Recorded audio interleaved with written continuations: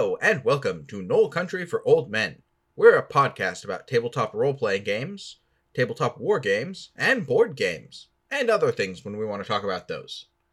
I'm your host, Troy. My pronouns are he, him, and with me today, as always... I'm Ed. My pronouns are they and them. My apologies if I sound weird today. This is that glorious time of year that plants assault my nasal system. It's fun times. Yeah, down with pollen. Boo! Up with, nasal decongestant sprays. Down with pollen. Up with plant cloning. Or wherever they do, where they just clone themselves rather than producing pollen. I don't know. I'm not a botanist. What do you guys want from me? Down with pollen. Poison ivy is clearly the most supervillain of all supervillains. I don't know what plant would be the most supervillain, but I have a feeling that we already talked about this. No, I mean, literally, Poison Ivy, Batman villain. Oh, got it. Because she does pollen stuff. She would be my arch nemesis if I were a DC hero, but I feel like I'd make a better DC villain, or it would at least be more fun to be a DC villain. If I was a DC hero, my arch nemesis would probably be, I don't know, Calendar Man, because I procrastinate everything, and he'd be angry about that. That's a good one. I want to see that comic now. Calendar Man versus the Procrastinator. I like that. DC, get on it. I mean, I'd write it myself, but I'll get to it later. You could always apply at DC. I think I sent an application to Marvel like 12 years ago. That never went anywhere. Yeah, I feel like it wouldn't go anywhere, so I'm not going to do that. That seems like a waste of time. I did send one to Blizzard quite a while ago, and they said, sorry, your portfolio is not what we're looking for. And in hindsight, I dodged a big old bullet right there. Yeah, you did. And Blizzard is an apt topic today, actually, because we're going to be talking about tabletop role-playing games and video role-playing games. Or if you're talking about 4th edition, they're the exact same thing. Well, we'll talk about what some of the similarities and differences and inspirations between the two are, and what's going on and what we think about them. But before we dig into that, we have a segment on this podcast called The Week in Hobby, where we talk about what we've done the last week in hobby. Ed, why don't you go first? Not quite as much as I had liked. I was on a roll for a while, but this last week has spent most of my free time exercising like some kind of jock rather than doing any kind of hobby stuff. So I never got around to finishing my demo of Song of Ice and Fire. But what I've played so far, I really like it. It seems like a worthy successor to my days of playing Warhammer Fantasy. It feels very streamlined, and in the context of video games, we'd call it arcadey. I think gamist would be the term that we would use in context of board games, where it's less about like actual military strategy and more of just like playing the game. And I also get a feeling that it was probably designed with some form of competitive play in mind, because just the way that the game works would be very easy to run for competitive events. Yeah, that seems to be my impression of it as well, that it's very much designed for 1v1 battles that have a clear winner and can be done in a set amount of time. Yeah, it's the kind of game that you could play in maybe an hour and a half, compared to like Warhammer, where it takes all friggin' afternoon to play sometimes. Yeah. So I'm down for it. Once in-person gaming resumes again, that'll be one that I'm gonna want to do. I'm working on getting the Lannisters all finished up, and might do some Wildlings if I can find a Wildling starter set. So that'll be fun. And then still on my Dark Souls binge. So I'm almost finished with everything except for a lot of the big bosses in the first Dark Souls starter set. Most of the monsters are in some form of almost done. And I painted up the Golden Boys, Orenstein, and Smough.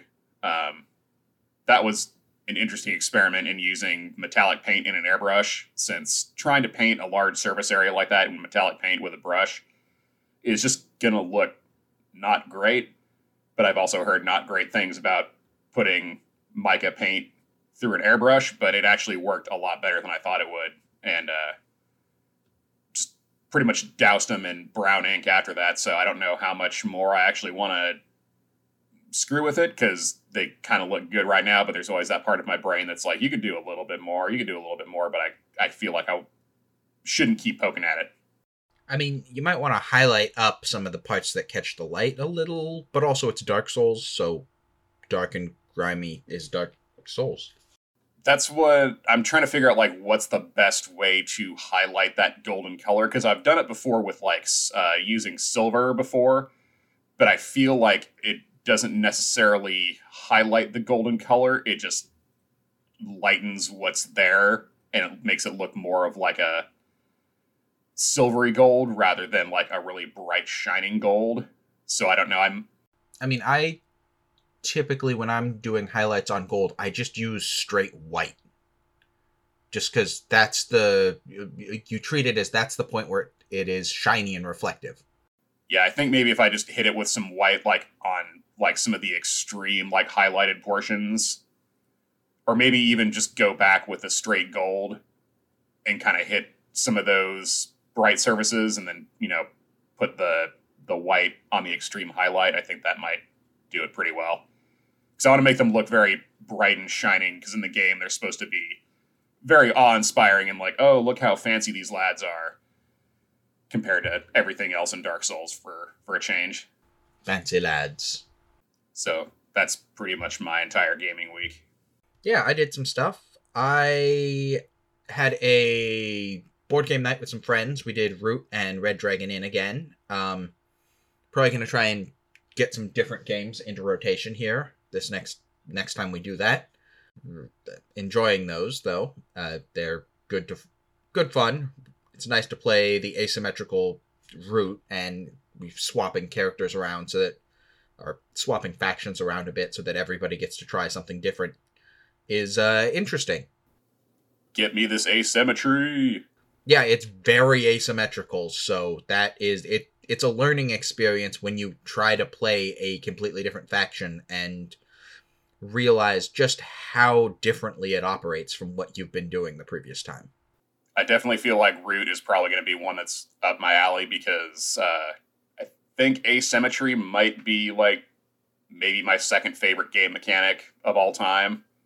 Yeah, and Root is the most asymmetric multiplayer board game, like multi-faction board game that I think I am familiar with. The Rebellion board game, the Star Wars one, is also asymmetrical, but it's two-faction. That's another one that I want to play. I've just never gotten around to it. Well, do you remember playing the Rebellion computer game? Yes, in fact, I have that on Steam. Cool. Then you've played the Rebellion board game. Yeah, but I want to play the board game. Or does it just lose something without the really janky artwork? It does not. It's actually quite a good game. I haven't played it in a long time, but when I did, it was a lot of fun. I feel like someday we should try and attempt the madness of grand unified theory of Star Wars gaming. Yeah, someday we should. Not today, though. Especially now that Dark Sun is coming to Legion. No, not Dark Sun, Black Sun. Yes, now that we're getting Scum Legion. I also had 2 Eberron games. In the first one, the party, in order to get information and to sort of set in motion their plans, the party had to kidnap a couple of city guards who were witnesses to a poisoning that blah, blah, blah, political stuff.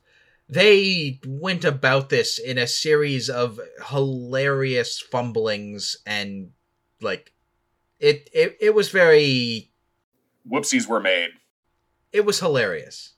Lots of oopsies, including the warlock casting sleep on the guards in a kingdom of elves. You are getting sleepy. No, I'm not. All it managed to do was put his own familiar to sleep. That was perhaps the highlight of that. Oh, and then he tried to cast banishment on an ally of the party to hide them from the guards. Okay. And if this had been part of the plan from the get-go, the ally would have, like, deliberately failed the save to avoid being tossed into another dimension briefly. But it was not part of the plan and not communicated in any way, so the ally got to make the save and passed it with flying colors. I was gonna say, did he get like thrown into the Hellraiser dimension? No, but the Warlock basically burned both of his spell slots doing nothing because of this. Failure. And then they managed to capture one of the guards and brutally murder the other? Bro, what are you doing? The odds of them becoming wanted fugitives in this kingdom just keep rising. Sounds like some kind of like crazy Quentin Tarantino type shenanigans. Yeah, there's a little of that. They then dragged the unconscious guard to a hideout that they had cleared from bandits earlier, and the bandits had come back to like clean up and retake it because they didn't think the party was gonna like come back and use it. It was a little bit of a miscalculation on both sides. And well, yeah, got information out of the guard, kind of promised to cast resurrection on the one they killed. Because technically they're a good party. Well, most of them are. Don't worry, we'll fix it. Yeah, that's basically their... The paladin was the one who brutally murdered the guy, so... Quick, get him on ice. Yeah. They have 10 days to do this before the spells that can bring him back to life kind of run out of time. So yeah, that's one group. The other group had previously negotiated with some Warforged to get certain items that were in the ruin that was being occupied by the Warforged, and after they got the stuff, they were about to leave, and then they realized that their payment was quite small for this job, and that their payment was essentially a small amount of coin to recover these items, but they could keep anything they found in the ruins that they were supposed to loot. But the Warforged were there, so they bartered with the Warforged, and the stuff they gave the Warforged was actually worth about as much or more as the reward that they were getting. So in true murder hobo fashion, they decided that they should kill the Warforged and take all the stuff. Oh boy. Which they proceeded to do, although it was a little more scary because the Warforged had a mechanical gorgon that almost turned one of the members of the party into stone. And then they discovered that there was also a, smuggler's den beneath this ruin, and decided to do a little bit of dungeon crawling through a half-flooded smuggler's den thing. And, there was a ghost down there, along with a few other things. They split the party, which is always a terrible idea in a dungeon. Don't do that. Because one half of the party got attacked by a black pudding, which is a corrosive ooze, and the other half of the party got attacked by violet fungus mushrooms. Fun. Neither of these was a serious, deadly challenge to the party as a whole, but the black ooze managed to, corner the cleric and knock him unconscious and dissolve all his clothing. And a few items. Oh no, I'm naked. Why am I sticky and naked? It dissolves armor, specifically, so that guy is now just wearing regular clothing in the dungeon. That's gonna be fun. Yeah, it's not a big dungeon, so they're probably okay. It was nice to get a little bit of a dungeon crawl in there. You gotta dungeon crawl before you can dungeon walk. I'm not sure that's how it goes. They did manage to put the ghost to rest, rather than brutally murdering it again. And they found the ghost was that of an elvish wizard, so they found its spellbook and some notes it left behind. That party doesn't speak a lick of Elvish. Nice. 4 characters, and 3 of them speak Draconic, multiples speak Infernal and Primordial and all these other languages and Goblin and stuff. None of them speak Elvish. It's kind of a running joke at this point. But yeah, my D&D campaign's going strong. And that has been the weekend hobby for us. Woo! So on to the main topic. tabletop role-playing games and video game role-playing games. I swear we're not a video games podcast. We've talked about some video games, but we are not a video game podcast. We are not going to be streaming stuff in 4K or any K. I don't know what K human visual acuity is, so that's whatever your vision is, that's what you're streaming your board game in. This seems accurate, yes. Tabletop role-playing games and video role-playing games kind of started around the same time. So Dungeons & Dragons was released in 1974, with the first, little published booklet, which sold about 1,000 copies, and then they sold a few thousand more the next year, and it expanded out of there. In 1974, after Dungeons & Dragons came out, a couple of guys at the University of Southern Illinois took their booklet of Dungeons & Dragons that they had bought and put it onto a mainframe computer that they were using because they were computer science students. And they created D&D, a video game.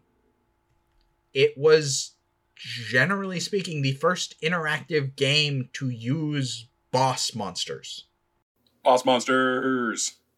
And it was Dungeons & Dragons. You created a character and ventured into a multi-level dungeon to get treasures, and it had a little overhead view of the dungeon, and it implemented a lot of the basic concepts of Dungeons & Dragons, especially Dungeons & Dragons First Edition.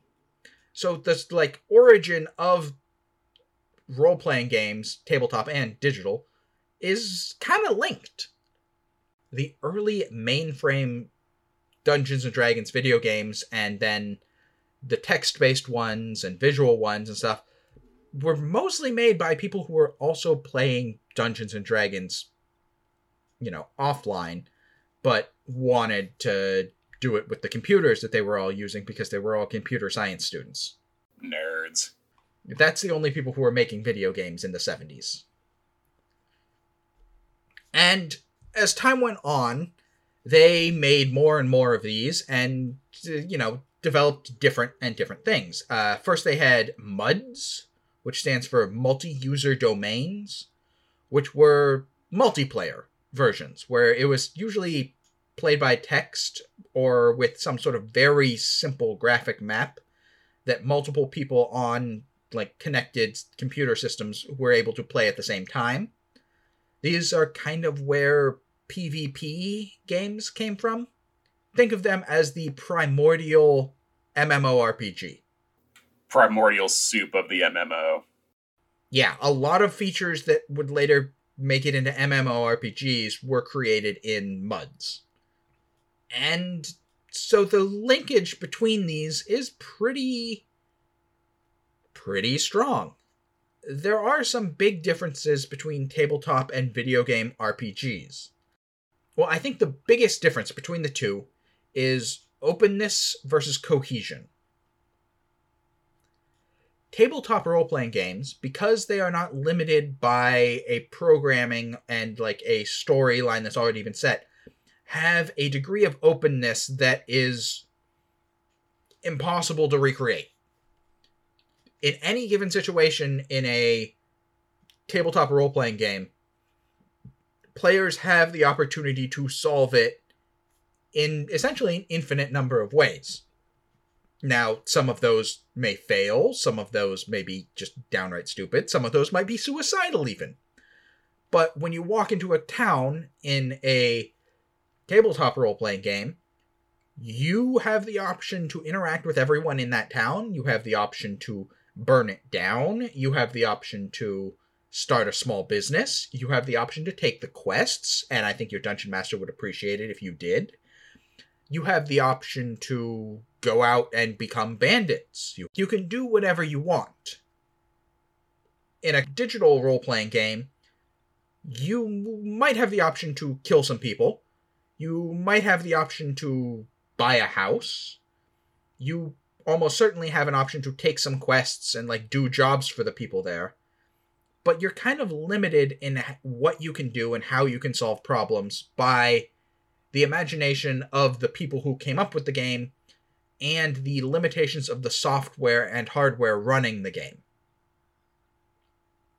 And that's kind of the biggest difference between the two. However, as I mentioned, cohesion.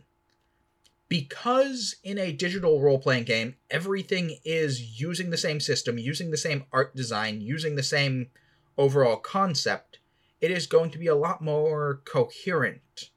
All the enemies are going to act in following the same set of rules. All the NPCs are going to, react using a similar set of rules, and it can make the world feel more coherent and more cohesive. So that a digital role-playing game world is going to, there's going to be similar looking things everywhere.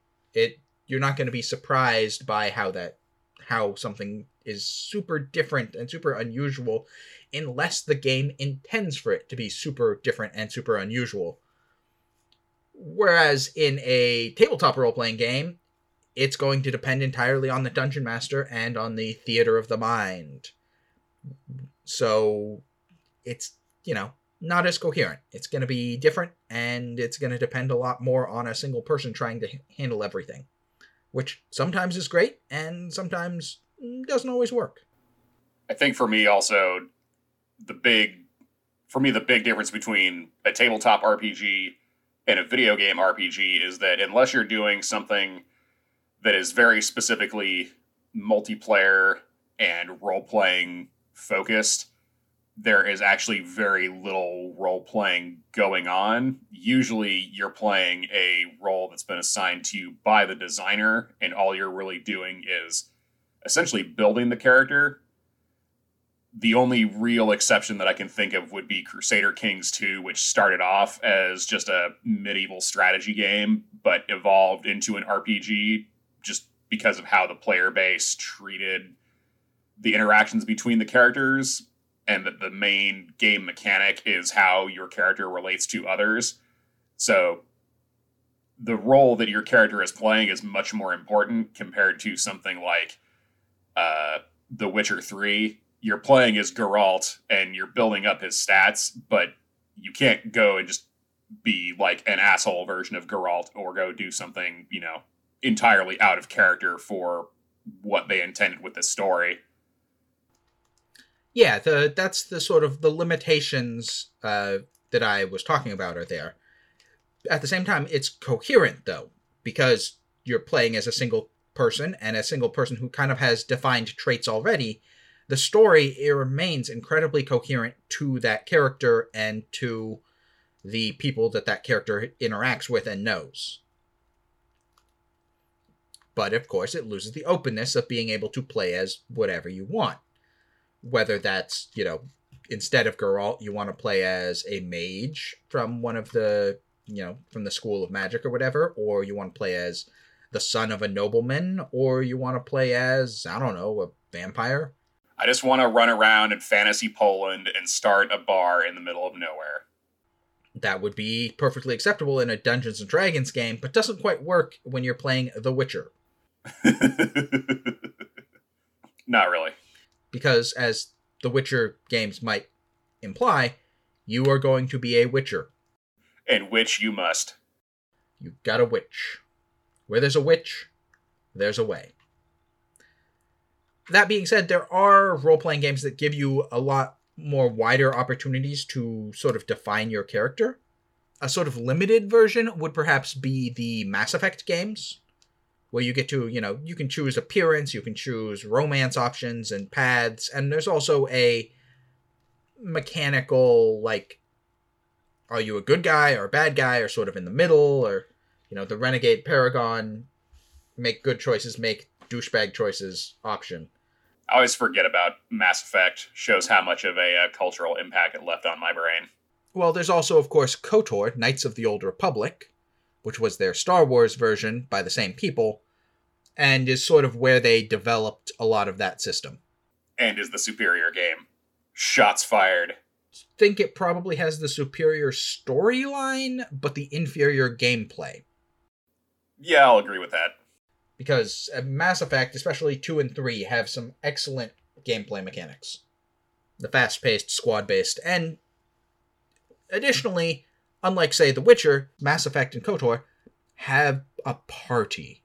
You get to add people to your team that's going to go off and do things, much like a classic role-playing game where it's not just one player, it's many people involved. In this case, some of the people are non-player characters and, have their own jobs and are part of the system, but it makes it much easier to do stuff if you have people hanging out with you. Which reminds me that I need to get a companion in Skyrim because my lone wizard running around is having a hard time fighting everyone. Been playing Skyrim again. Yeah, it's been a while since I played Skyrim, but I can't even remember what I was doing last. I don't think in any Elder Scrolls game I've actually followed the plot. I've just kind of wandered around and done whatever I want. With the exception of maybe Morrowind, since Morrowind is a little bit more railroady. It is not. Oh, well, I guess in that case I was just a square and just followed the plot for a while. Morrowind is so not railroady that once the main plot gets you to the second town of Balmora, the main plot guy goes, go off and do some other stuff and come back to me when you're ready to progress the main plot. Maybe go join one of the guilds and do one of their plot lines. You're literally told that, you're here to progress the main plot, but go do some other stuff and then come back when you feel like it. And you don't have to come back ever. Touché. There is nothing that forces you to come back and do that. It's been a long time since I've played Morrowind, but Bethesda just remake Morrowind, you bastards. You've literally released Skyrim for the Alexa. You can do an updated Morrowind. Just do it. Yeah, there are a bunch of modders who have been working on updated Morrowind graphics. Yeah, I've seen the Skywind stuff. It looks amazing. Yeah, I would like them to finish that someday. Which is maybe possible given that we have no idea when the next Elder Scrolls game will come out, so... Never. They're just going to keep milking Skyrim, put in some microtransactions in there so they can keep stealing your money. How would you even do that? They'd find a way. Do you have to pay every time you want to do a dragon shout? Probably. Or they artificially limit the number of dragon shouts you get, but for $9 you can get a pack of dragon shout charges. Don't give them ideas. Bethesda, stop listening right now. Forget what you heard. Todd Howard, if you're listening, first, hire me to design the next Elder Scrolls game. Second, no microtransactions. Third, bring back the guys who were in charge of the other game designers who worked on Morrowind for the next Elder Scrolls game. They should have a larger part. But that being said, games like Morrowind and Skyrim are role-playing games that are more single-player and give you a sort of... Sometimes they give you more options of how to complete a quest, but a lot of times their quests are go someplace, kill someone, retrieve some item, and come back. And MMOs are known for this as well, where they have so many basic quests that are go collect 10 of a thing and then come back and give it to a person, or protect someone as they travel to a certain place, or kill all the bandits in this location.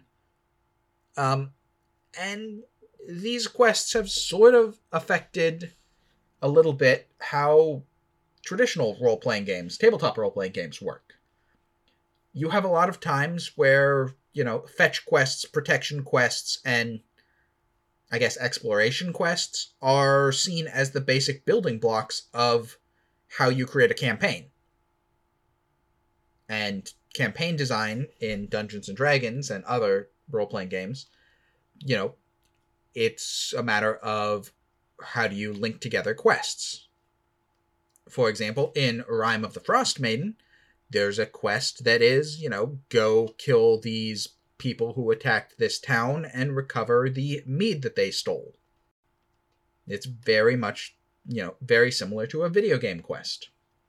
Rime of the Frost Maiden is literally Skyrim for, like, the first 5 levels of character progression. Except you don't get shouts immediately or have to run away from a dragon in the first instance. No, but there is a random encounter where an ancient white dragon shows up. I've yet to roll that one, but I hope to someday. Well, I do have to say it wouldn't be Dungeons & Dragons without dragons, so that's fine. Well, we both still need a dungeon and a dragon. We haven't come across either one yet. I guess that's true. Depends on your flexible definition of dungeon. Yeah, I feel like that cave system we went through is a dungeon. Oh, yeah. I guess that does count as a dungeon. It's underground, technically. And that elf tomb thing was a very small dungeon. I guess maybe that would be considered more of a dungeon because it was crafted rather than a natural formation. Well, dungeons are just any sort of, enclosed area with multiple encounters. Got it. And that one also had a puzzle, so even better. Woo! So yeah, video games. Speaking of dungeons, I would say, if we're going to define a dungeon is an enclosed area that has multiple encounters that could be anything from combat to traps to puzzles. A large-scale dungeon has to have a boss at the end, or near the end, and usually some form of, treasure. Smaller-scale dungeons don't always have to have bosses and treasure. So here's a question for you. What is your favorite video game RPG? Probably Morrowind. I really like Morrowind, and I like how much freedom you're essentially given in it. Like I said, you don't have to do the main quest.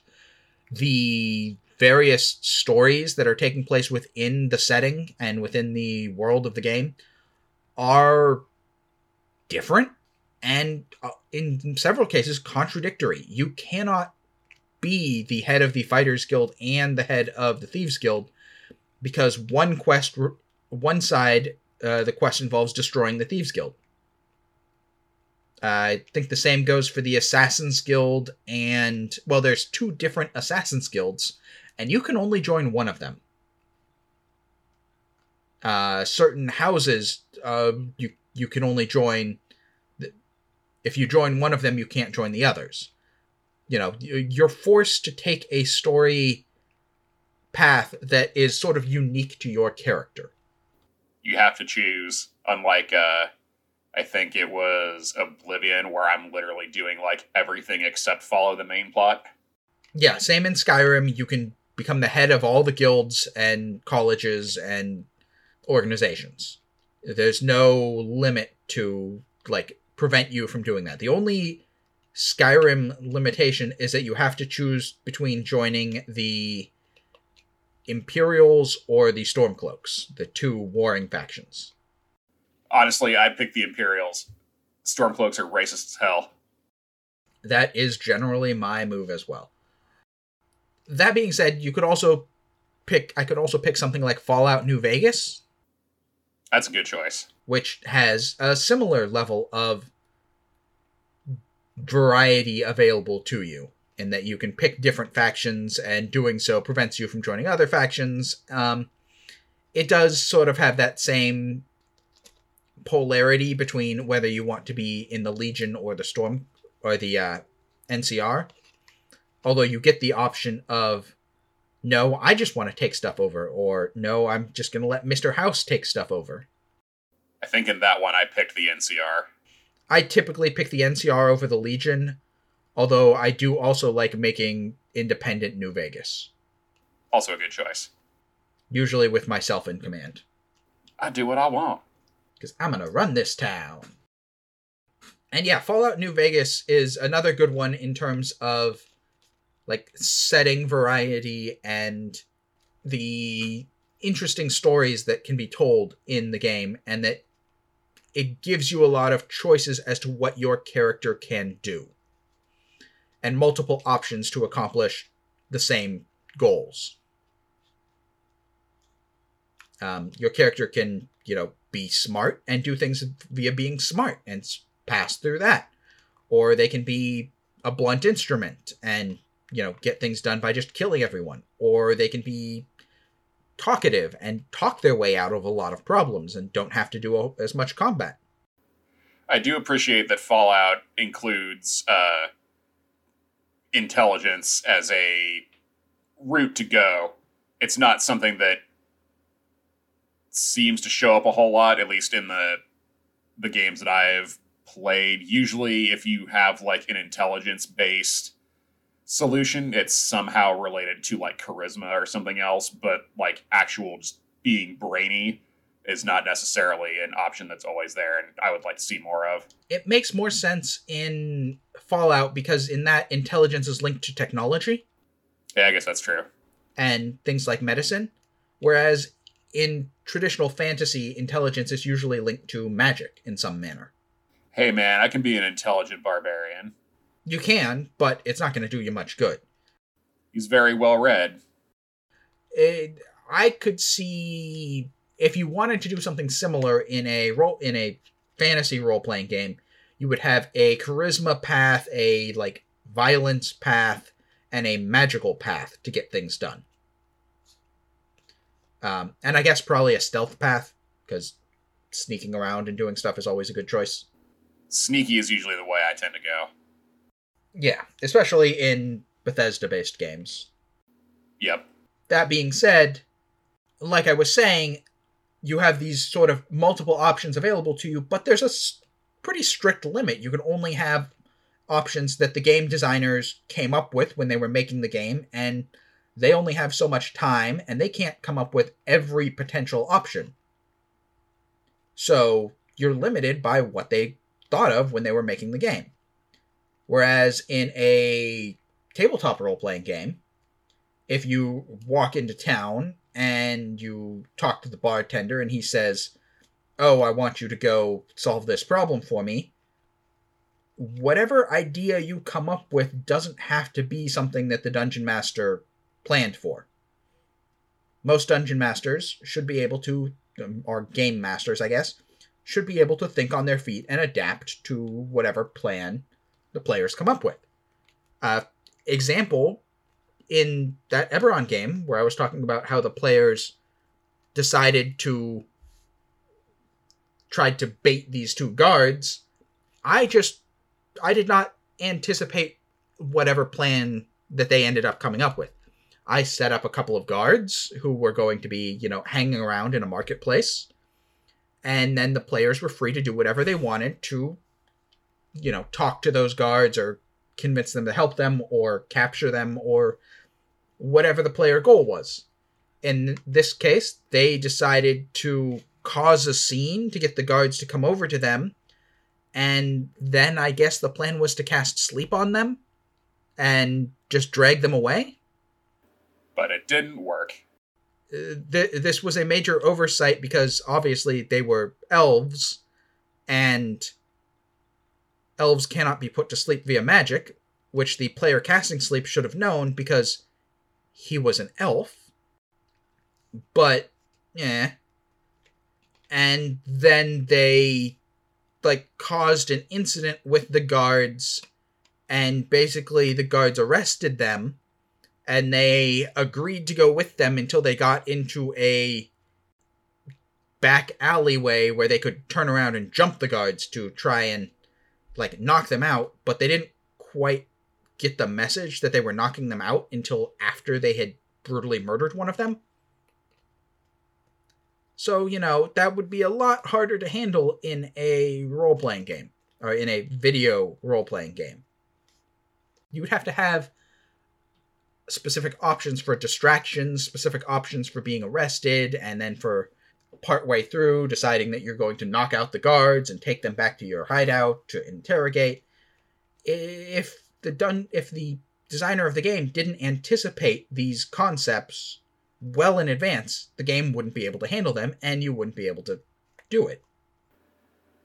Yeah, you'd basically need some kind of video game run by a game master who has pretty fair leeway in what they can do with the game. In that case, what you're talking about is a virtual tabletop. Woo! Our favorite. Which is what I was using to play these Eberron games. The big difference, I think, between a video game RPG and a tabletop RPG, even if the tabletop one is played virtually, is the existence of a human game master. That there is a human in the system who decides and handles what is going on in the world and how things react to player actions. Because mechanically, you can copy from one to the other. The Baldur's Gate games, for example, were mechanically Dungeons & Dragons. 2nd edition initially, and then later ones were 3.3 and 3.5. Yeah, the originals were 2nd edition, and I have tried playing the remasters in full 3.5, and man, that game is a lot harder in 3.5. They have like a system where you can do, your like regular gameplay where it's kind of tweaked in your direction, which is how they had it for the original games. But for the remasters, you can do full 3.5 where it follows, the rules to the book, and the game is just so much more difficult. Your party just gets absolutely massacred. It's nuts.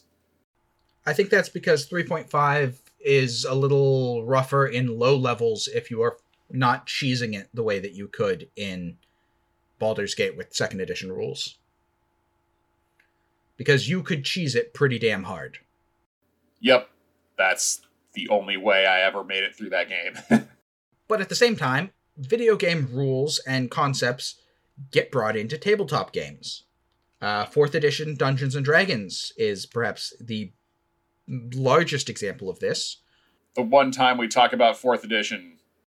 Yeah, where a lot of the concepts that were used to like revamp the game from 3rd and 3.5 were drawn from MMOs that were popular at the time, mostly World of Warcraft, but there were others as well. Dividing classes into strikers, controllers, I forget what the other subtypes are, because I'm not a big 4th edition person, and setting up powers that are based more on doing damage in different ways and creating different mechanical effects.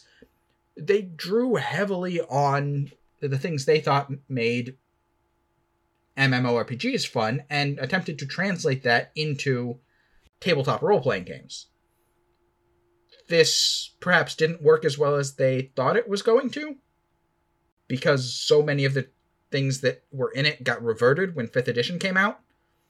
But there are still people out there who like and prefer 4th edition, and more power to them. If that's the game that you want to play that game. I feel like there's kind of like a place for that game, and honestly, it just depends on what your play style is for your particular group, much like any other game out there. Yeah, if you want a well-balanced, combat-heavy game system that focuses a lot on making combat interesting and having lots of moving parts available to any player and not overpowering anyone, then 4th edition might be for you. If you want something that has a little more emphasis on roleplay and exploration and some of the other aspects of the game, maybe go for 5th edition. In any case, I think the point is that it's not a one-way street. Video games influence tabletop games, which influence video games, which keeps going back and forth. There's a lot of back and forth, and tabletop games are not inherently superior to video games, and video games are not inherently superior to tabletop games. I think depending on the day, my outlook on that goes back and forth. Yeah, there are things that are better about video games. For example, many video game RPGs don't require you to have other people scheduling to play them. I'm sorry, this game will not run every other third Thursday. Yes, whereas the amount of things you can do in traditional games is much higher, and that great social aspect of hanging out with people and playing the game is something that is sort of available in MMORPGs, but I feel like it's weaker. Yeah. But also, I was never really super into MMORPGs. I played Warcraft for quite a while, but I did it pretty much as an exclusively solo experience for, I don't know, whatever reason. I played a little bit of Star Wars Old Republic. I played a little of Dungeons & Dragons Online. I think the only thing that you can consider like an RPG that I've played multiplayer is Crusader Kings 2, because I had some coworkers who were into that. And so we'd play online. I usually end up as like Estonia, and then my coworker who was Swedish, he would play as Sweden, and we'd do Viking raids together. I think that's about as close as I get to it. Yeah, I know there are large communities of people who play online multiplayer role-playing games and have a lot of fun and, you know, have communities from it. I haven't been part of one, so I can't really talk about it that much. I will say that I find the communities of, like, tabletop games preferable. Yeah. In that the ability to meet up physically is more common there, and I think the friendships I have gotten from tabletop games have been better than any of the friendships I've gotten from video games. And there's another element that the show Tabletop Minions on YouTube, if you guys don't watch that, you should. It's a good show. The producer of that, he makes the point that the social contract between tabletop games versus video games is often very different. Yes. Whereas if you're playing, you know, a game in a physical space somewhere, or even if you have them like as part of your virtual D&D group, if they're being a dick, you know, and you don't want them as part of your group, you can just say, okay, we're not going to play you anymore, or you've got to work on whatever is going on before you can come back to the group. Compared to if you're running a raid in Warcraft and you end up with an asshole on your party, there's really nothing you can do unless the other players agree to kick them, or if you just decide to leave yourself. I remember there was a game of, not League of Legends, the other one that's done by Valve. Dota? Yeah, Dota 2. I had these two Russian guys on my team, and the whole time they were screaming at me, and the only way I knew it is because they were shouting the name of my character, and I'm like, I don't know what you want from me. And I eventually just dropped out because I'm like, I'm, you know, typing in the chat, I don't speak Russian, I don't know what you're saying, obviously. And it's like, you know, if somebody starts doing that in a tabletop game, you can just, you know, be like, get out of here, have other players intervene. But it's harder to do that on the online space, and just being online just gives people that veneer of anonymity where they're more likely to be an asshole, whereas it's a lot harder to do that to somebody's face if you're playing in D&D in person. Yeah, I agree with that. And I think that's probably where we're going to end the discussion of tabletop and video game RPGs, with the saying of play whichever one you prefer, but probably check out the others if you think they sound interesting. Play what you want. Don't be an asshole. So we have a segment on this podcast called Board Game Corner. Yay. Ed, I think you have a board game you want to talk about? Yep, this is one of my favorites. Fittingly got started playing it online via Xbox Live, and that's Carcassonne, published by Z-Man Games. It's a worker and tile placement game inspired by the ancient French walled city of Carcassonne. You have a stack of tiles. Each player takes turns taking a tile off the stack and putting it onto the map so that it fits in someplace. You have to make sure that the various features on it line up. And then once you put down your tile on the map, you can choose to place a worker. You can put down knights if it's in the city, farmers if it's on farmland, brigands if they're on highways, or monks if they're in monasteries. And there's different features. You have the roads, cities, monasteries, farms, and I think that's it for the base game. And every time you complete one of these features, if you come to like a crossroads, or if you finally seal in a city, or if you put 9 tiles around a monastery and you have a worker on that tile when you placed it, you get to score points based on how those different features score.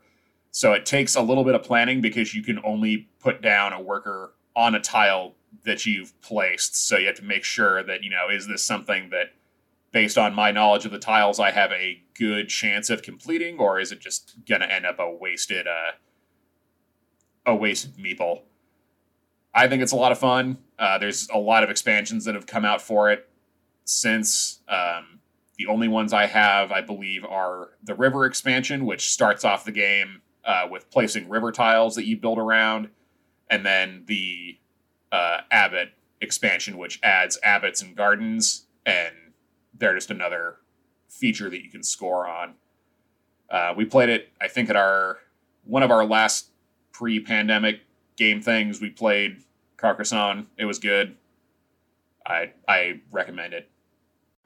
Yeah, I very much enjoyed it as well. It's a good game. It has a nice balance of difficulty to rules lightness.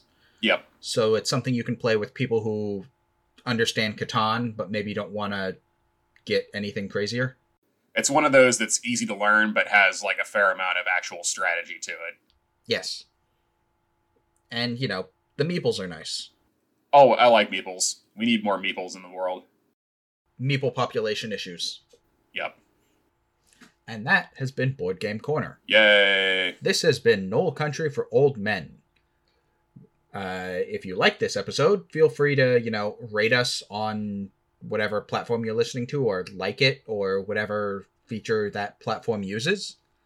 You can find us on social media at Knoll Country on Twitter, the Bird website, or just Knoll Country on Instagram.